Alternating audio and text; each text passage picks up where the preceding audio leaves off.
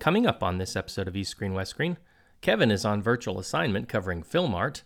I'm stuck here in the studio, all alone, but we'll be talking about the romantic comedy iGirl. East, Screen, West Screen.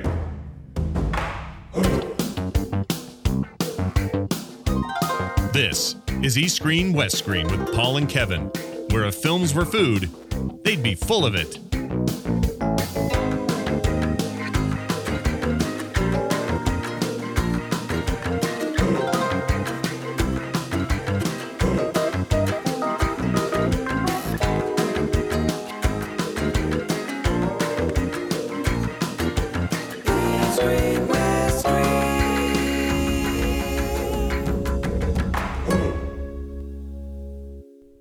Hello, and welcome to another episode of East Screen, West Screen. This is the show where we talk about film from Hong Kong to Hollywood and some other stuff in between. I'm your host, Paul Fox, and coming to you a bit later from his news desk at a real doll manufacturing plant will be Mr. Kevin Ma. But before we get to that, let me apologize. We've been on hiatus for a few weeks, mostly because of me. I've been somewhat under the weather to the extent where I actually had to miss a few days of work, and that has pushed my schedule into overdrive mode as I try and do makeup classes and rearrange my schedule to make up for the lost time. Also haven't been able to talk because I lost my voice for a while there, but things are slowly getting back to normal, and we are back again to talk about the latest and the greatest in what is Hong Kong cinema. So this week we will be talking about the latest Wong Jing written and produced romantic comedy iGirl. But before we get to that, because we couldn't get our schedules to align just right, we're going to be hearing from Kevin as he talks a little bit about the news coming out of Film Art. Film Art is happening this week, for those who don't know. Film Art is the sort of big convention expo for the local film industry. You have a lot of big celebrities showing up, making appearances, a lot of film studios talking about what they're trying to get released in the coming year and what's on the books, what's being made. A lot of really interesting stuff. It actually happens literally just a few blocks away from where I work.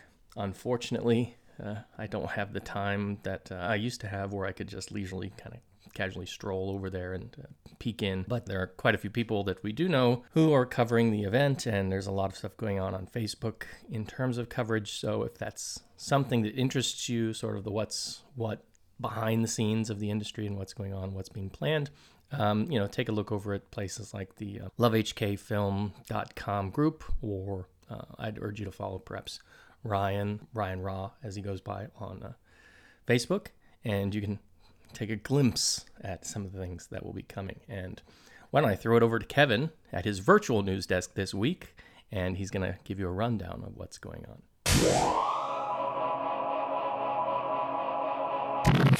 All alone at the news desk this week, reporting separately away from Paul.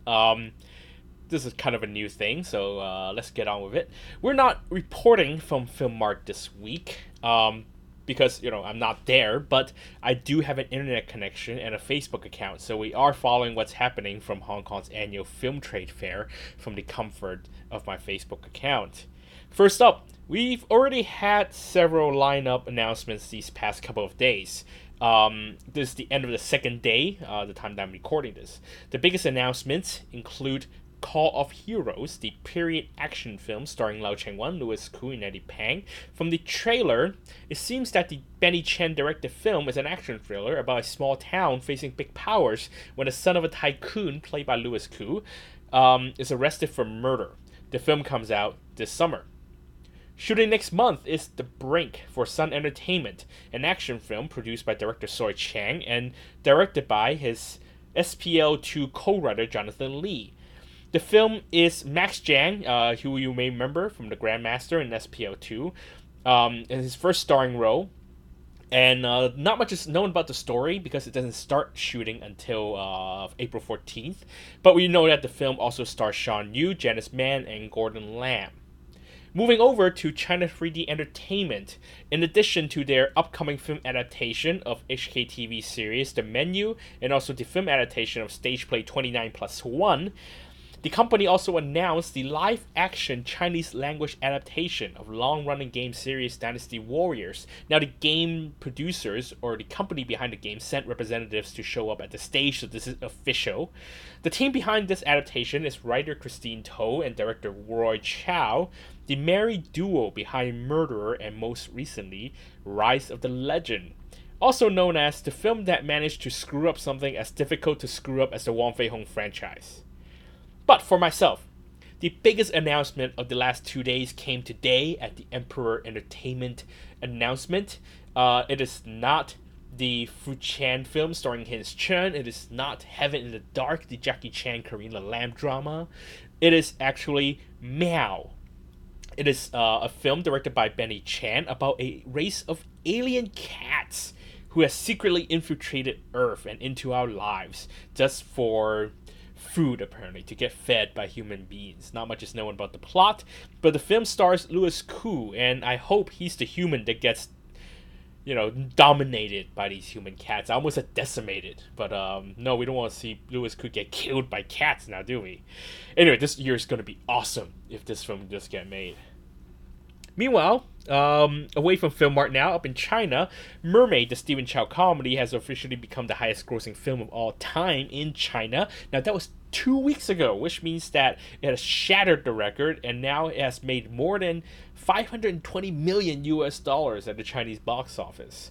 Now, that's way more than what Deadpool has made in the United States. Alright, so of course Sony Pictures in the United States would dump the film in theaters without any sort of advertisement and without telling anyone, including some of their own employees.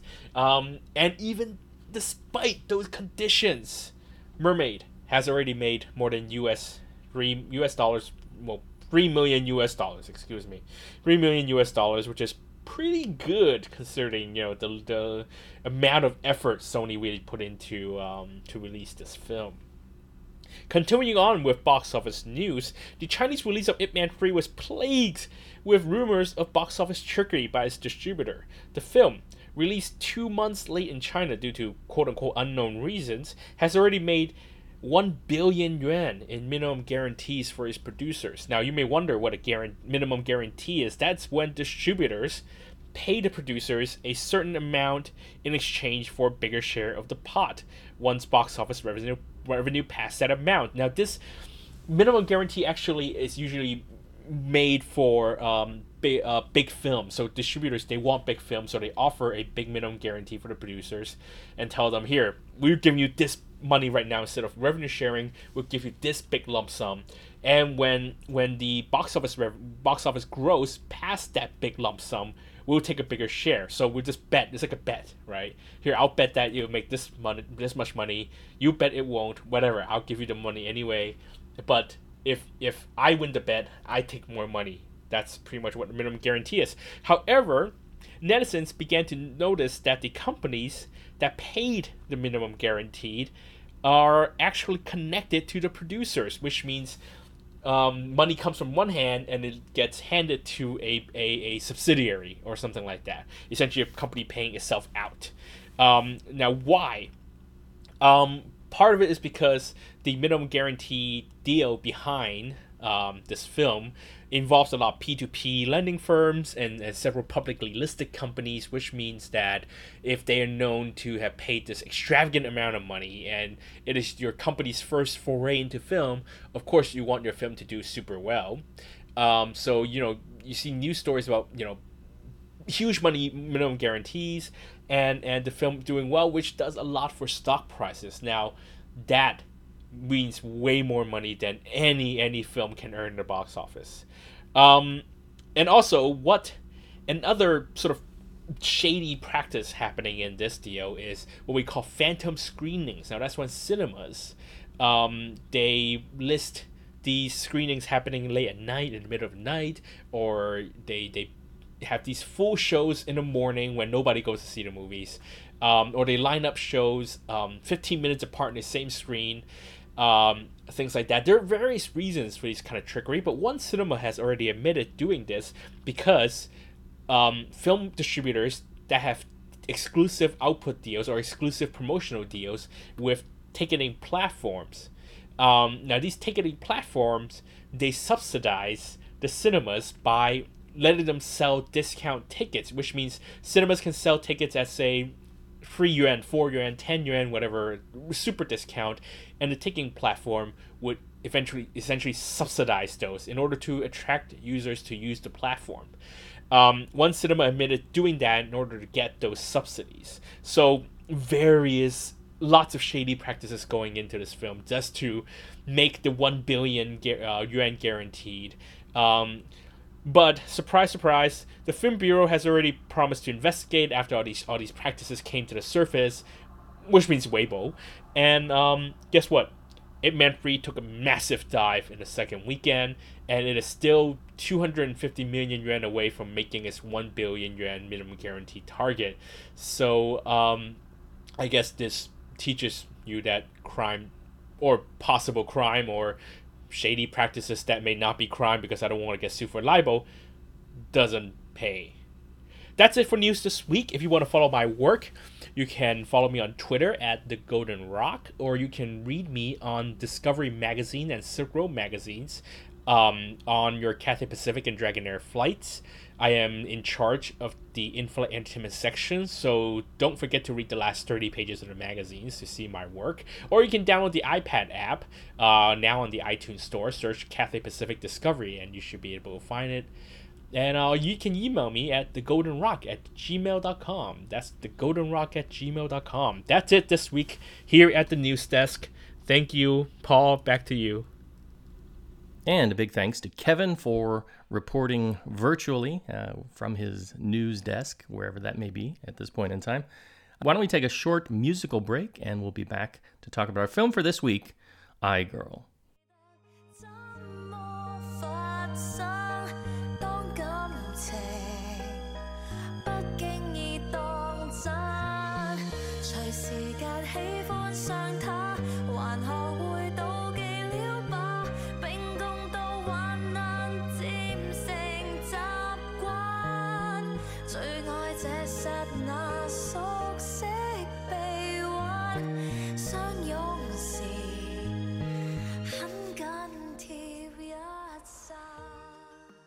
So our latest review this week is talking about the Hong Kong-produced film iGirl.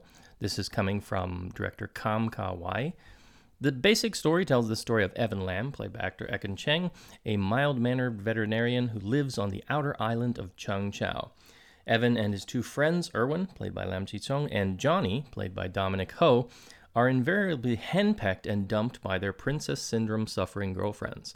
But relief shows up in the form of iGirl, 001, played by Chrissy Chow, and her fellow fembots 002, played by Connie Mann, and 003, played by Joyce Cheng, each of whom are tailored to the desires of the three men. But when the ex-girlfriends catch sight of these better-than-life beauties, jealousy takes hold, and they seek to find out the secrets behind the bots themselves. So this is a film that, if you look at the trailer, and obviously given the somewhat Apple-esque name, we would say, is a film that kind of evokes a science fiction idea, but the film is far more fantasy than sci-fi. If you think of this as kind of a manga-esque excursion, you know, if you're familiar with sort of the romantic comedy / fantasy or sci-fi mangas that come out of Japan, you get a similar idea of, I think, the tone they were going for with this film. You have to look behind the fact that this is all occurring on modern-day Cheung Chau. For those of you who don't know, Cheung Chau is one of the outer islands of Hong Kong. It's one of the smaller islands. It has a very sort of unique, vibrant community. This is where they have the Bun Tower Climbing Festival during, I think, Buddha's birthday every year. You can go there and, you know, get some interesting seafood, but it is a somewhat isolated community, and it's got a sort of unique culture all of its own that exists there, kind of a unique feel to it. The thing is that it's not what one would consider a super high-tech place. I mean, they have to run cables out there, and, you know, any shipping that gets done out there has to be done by boat, and you know, it's just not a technological hub, as it were, at least for Hong Kong. Nonetheless, this is where we get the idea of this story taking place and the idea of these fembots, for lack of a better word, getting created. So The film itself, being set in Cheungchau, is interesting. Not too many Hong Kong films get set in Cheungchau. The last film that comes to mind, I think, is Jeff Lau's Fantastic Water Babies from 2010. You can also look to Dennis S.Y. Law's The Unusual Youth in 2005. And my personal favorite, probably Riley Yip Kam Hung's Just One Look from 2002. All feature significant shots and location settings from the island itself.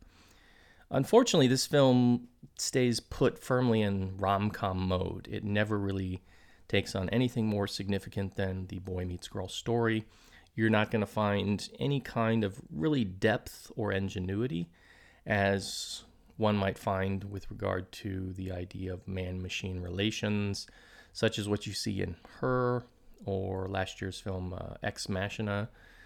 Even if you look at something like Clamp's manga or anime series Chobits, which is kind of telling us a similar story, a boy finds Bot and romance ensues.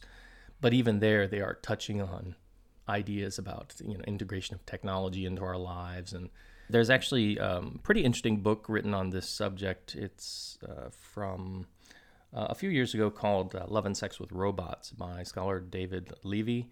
And he looks at the idea of the anthropomorphication of machines and how machines are becoming much more integrated. And he envisions a future where, in the not too far-flung future, that something like what we see happening here is likely, if not probable. And there have been some, I remember seeing a Reuters news report talking about there's a marginal fractional group who actually goes for these sort of real doll kind of constructs that you can build. These aren't robots yet, but they're very sort of lifelike dolls that you can build and buy clothes for and dress. And there are people who actually, establish in their mind relationships with these inanimate objects. This film never really gets too deep into these kind of discussions. And I think that's part of the problem that Hong Kong films typically have with science fiction. They simply take it as sort of a superficial narrative that never really gets too deep into engagement or discussion. And as such, beyond what you're kind of shown in terms of the visual effects as a kind of science fiction, the fact that these girls are supposed to be robots, it never gets much beyond that. So you could just easily replace the idea of robot with ghost or alien or, any other kind of odd entity, and you get this human/entity relationship as the story narrative. And that's what they're doing here. And it's to be expected. I mean, I think Wong Jing has the script credit here. He's obviously not going to delve too deep into the subject matter. He's going to stick with what he's used to, what he knows, and what is traditional for sort of the Hong Kong rom-com relationship. Some interesting side notes, though. Dominic Ho, who we saw a few weeks ago in The Gigolo 2, partnered with Connie Mann, also from that film.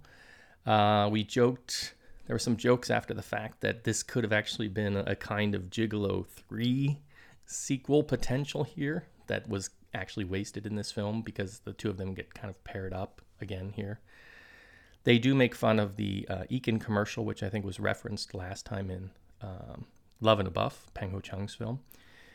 And it's kind of funny. It still works because, again, it is Ekin kind of poking fun at himself. And the bots themselves, the three girls, they have sort of unique representation. They each have a significant color. So 001, who's Chrissy Chow, she's represented by the color blue, whereas Connie Mann's 002 is represented by red, and I think Joyce Cheng's color was green or yellow, and so it corresponds to the clothing that the girls are ultimately, dressed in various shots. It also represents their charge time, so they stand on this charging device, and the device will glow in a respective color. And there are times when there's some implied sexy time that happens with the characters, and so you'll see this glow coming out of the windows as that is supposedly going on. Beyond that, it pretty much sticks to regular Hong Kong rom-com territory with jealous girlfriends and trying to get revenge and, breaking apart and the partnerships. The girls themselves are each kind of tailored to the desires of their individual boyfriends in this case. So Chrissy Chow is, somewhat inquisitive and standoffish at first, whereas Connie Man is seductive and always wanting to engage in intimacy mode, as they call it in the film.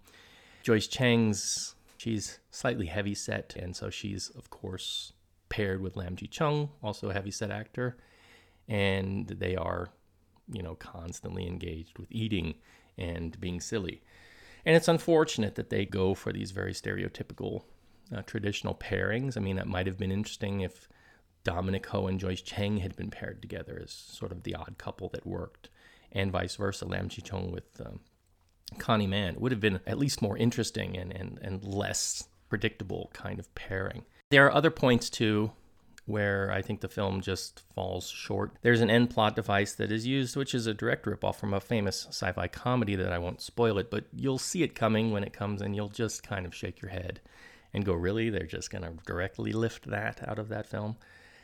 It doesn't truly make sense in the context of the overall narrative too, because of what it's trying to do and because of the time period we live in with just, so many different pieces of technology and some of the stuff we're shown in the film.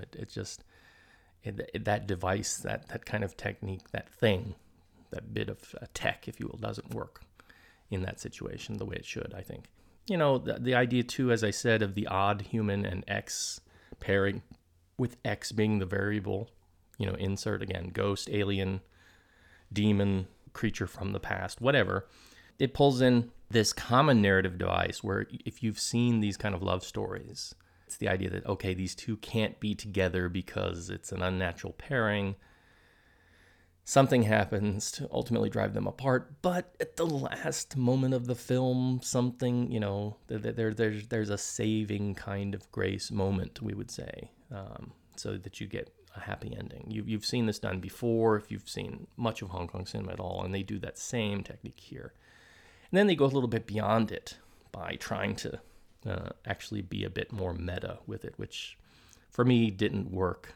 The Ekin and Chrissy pairing, we've seen them before. They have shown they can have some chemistry. They were together in the film Breakup 100 a couple years ago, back in 2014. And they don't quite have the same level of chemistry here. And in part, that's because Chrissy Chow's not given a lot to do. As, the role dictates, she's basically just a doll.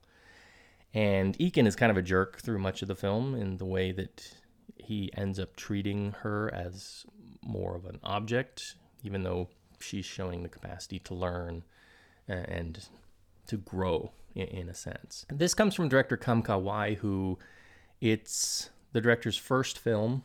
The director has quite a bit of experience as an assistant director with films like From Vegas to Macau 2, Helios, Midas Touch, Badges of Furies, going back, Mr. and Mrs. Gambler, Ip Man 2. So quite a range of experience as an assistant director. As a director here, it's a solid freshman start, I would say. But again, more of the problem than anything else lies, I think, more with the script than with the direction. Most of what we see on screen, most of what the actors are doing is fine. It works within the context of what they're asked to do, the lines they're asked to deliver, their gags they're asked to do. Some of the CG does get a little bit out of hand at times, as can be expected with a sort of low-budget film like this.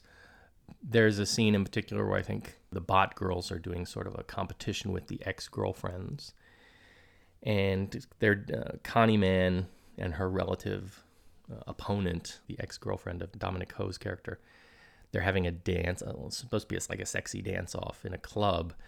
And Connie Man actually ends up doing like a sort of Chun-Li style spinning bird kick move, helicoptering in the air for almost a minute or something. It gets really over the top. And again, you have to understand that the idea of somebody creating this level of technology is not, I mean, this is set in present-day Chengqiao, so there's a lot of suspension of disbelief that we're being asked to do, especially when you see the setting in which the girls are supposedly created and who the creator is. I won't spoil those things. It's kind of fun in some ways, but it's also kind of nonsensical. So yeah, the collective sum here is that you're going to get some gags, and if you can look beyond the limitations of the attempt at sci-fi in the narrative, and you'll have a little bit of fun. So see it for that, and see it for the leads, and you'll smile a little bit perhaps.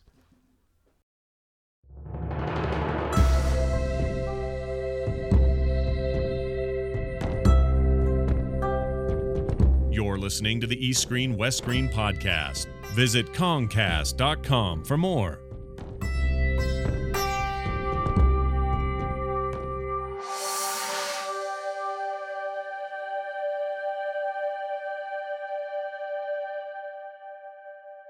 You have been listening to the East Screen West Screen podcast. Our theme music was composed by Rob Jabor of Schnauzer Radio Orchestra. Research has come from a variety of sources, but primarily lovehkfilm.com and the Hong Kong Movie Database, and we have a tremendous amount of support from listeners like you. If you would like to be part of the show, you can get in touch with us via the website at kongcast.com, or you can follow us over on Twitter, twitter.com/Kongcast. You can email us at eastscreen@gmail.com, or you can drop us a line over on our Facebook page. That is East S, West S. I also urge you to follow along with Kevin. As he mentioned earlier, you can follow him over on Twitter, The Golden Rock. Also, do check in with the work he's doing. Some pretty awesome writing stuff for the Cathay and the Silk Road magazines. You can look up the magazines for free if you have the iPad app. Just look up Discovery, and you can find it there. Doesn't cost you anything, and you can see the kind of stuff he's writing about. We did talk about doing an episode on Crouching Tiger, Hidden Dragon 2.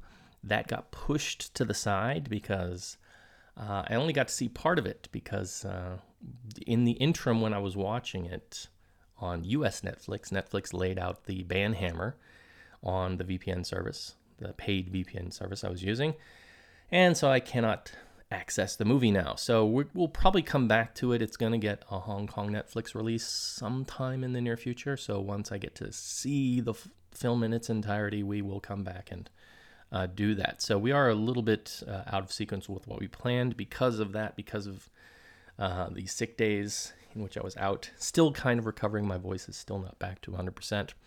But ideally, our next episode for 188, we should be looking at Kung Fu Panda 3, which we're finally getting in Hong Kong, I think, weeks after the rest of the world. I'm excited to see that, so that is up for our show next time. All of that and more on our next show. Until then, this is the East Screen West Screen podcast saying, have fun at Film Art if you're there, and if not, we'll be following you on Facebook, and we'll see you next time. See you next time, everybody.